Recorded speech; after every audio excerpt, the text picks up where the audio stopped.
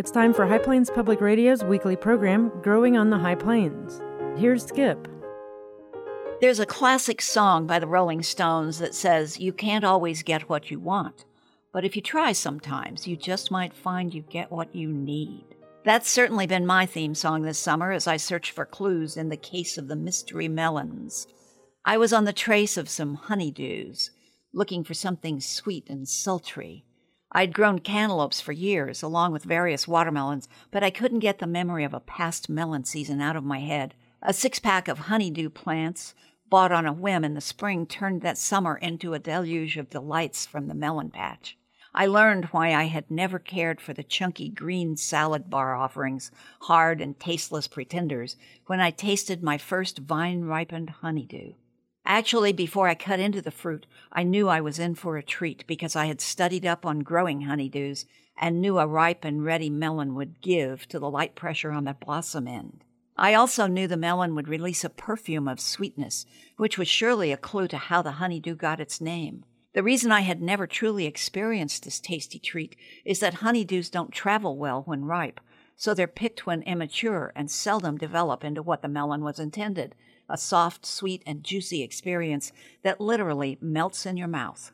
Having tasted this ambrosial melon, I set about trying to grow my own each year, but found that in our part of the gardening world, finding honeydew plants is akin to searching for the Holy Grail. The plants weren't always available, and by that time in the planting season, it was usually too late to successfully order seeds when I could find them. Some years I had to settle for cantaloupes, a good old standby that I began to think of as boring. I mean, they're so easy to pick, because they slip off the vine when ready, so there's no picking skill required. No pressing, no sniffing, no sense of lugging a trophy melon back from the hunt. This year, I laid out my honeydew patch early and began the search for seeds or plants. There were none to be had, not even in catalogs, and no guarantees of shipments from any of my area sources. My husband took the search to eastern Kansas on a business trip and returned with a plethora of plants, each bearing the honeydew label and a picture of the prized greenish-whitish globes. The first inkling of something strange came when the tiny melons set on the vine. I noticed they were developing into football shapes rather than round. Then there was the color, as the footballs grew larger and developed definite ridges. As they matured, they seemed to be turning a yellow hue that eventually became downright golden. As the season progressed, I realized I didn't know how to tell when the mystery melons were ripe, bringing on a weekly rite of sacrifice in an effort to know when to pick them. This hit-or-miss method has made me an expert, for I now know that the deeper the yellow color, the riper the melon.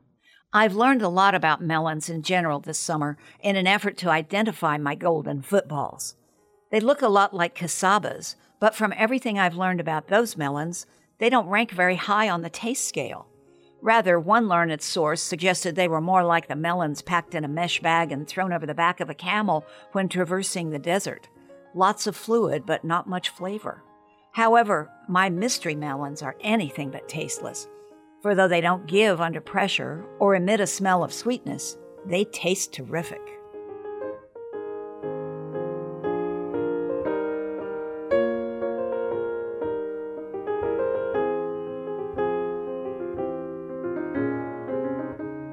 Growing on the High Plains is a production of High Plains Public Radio.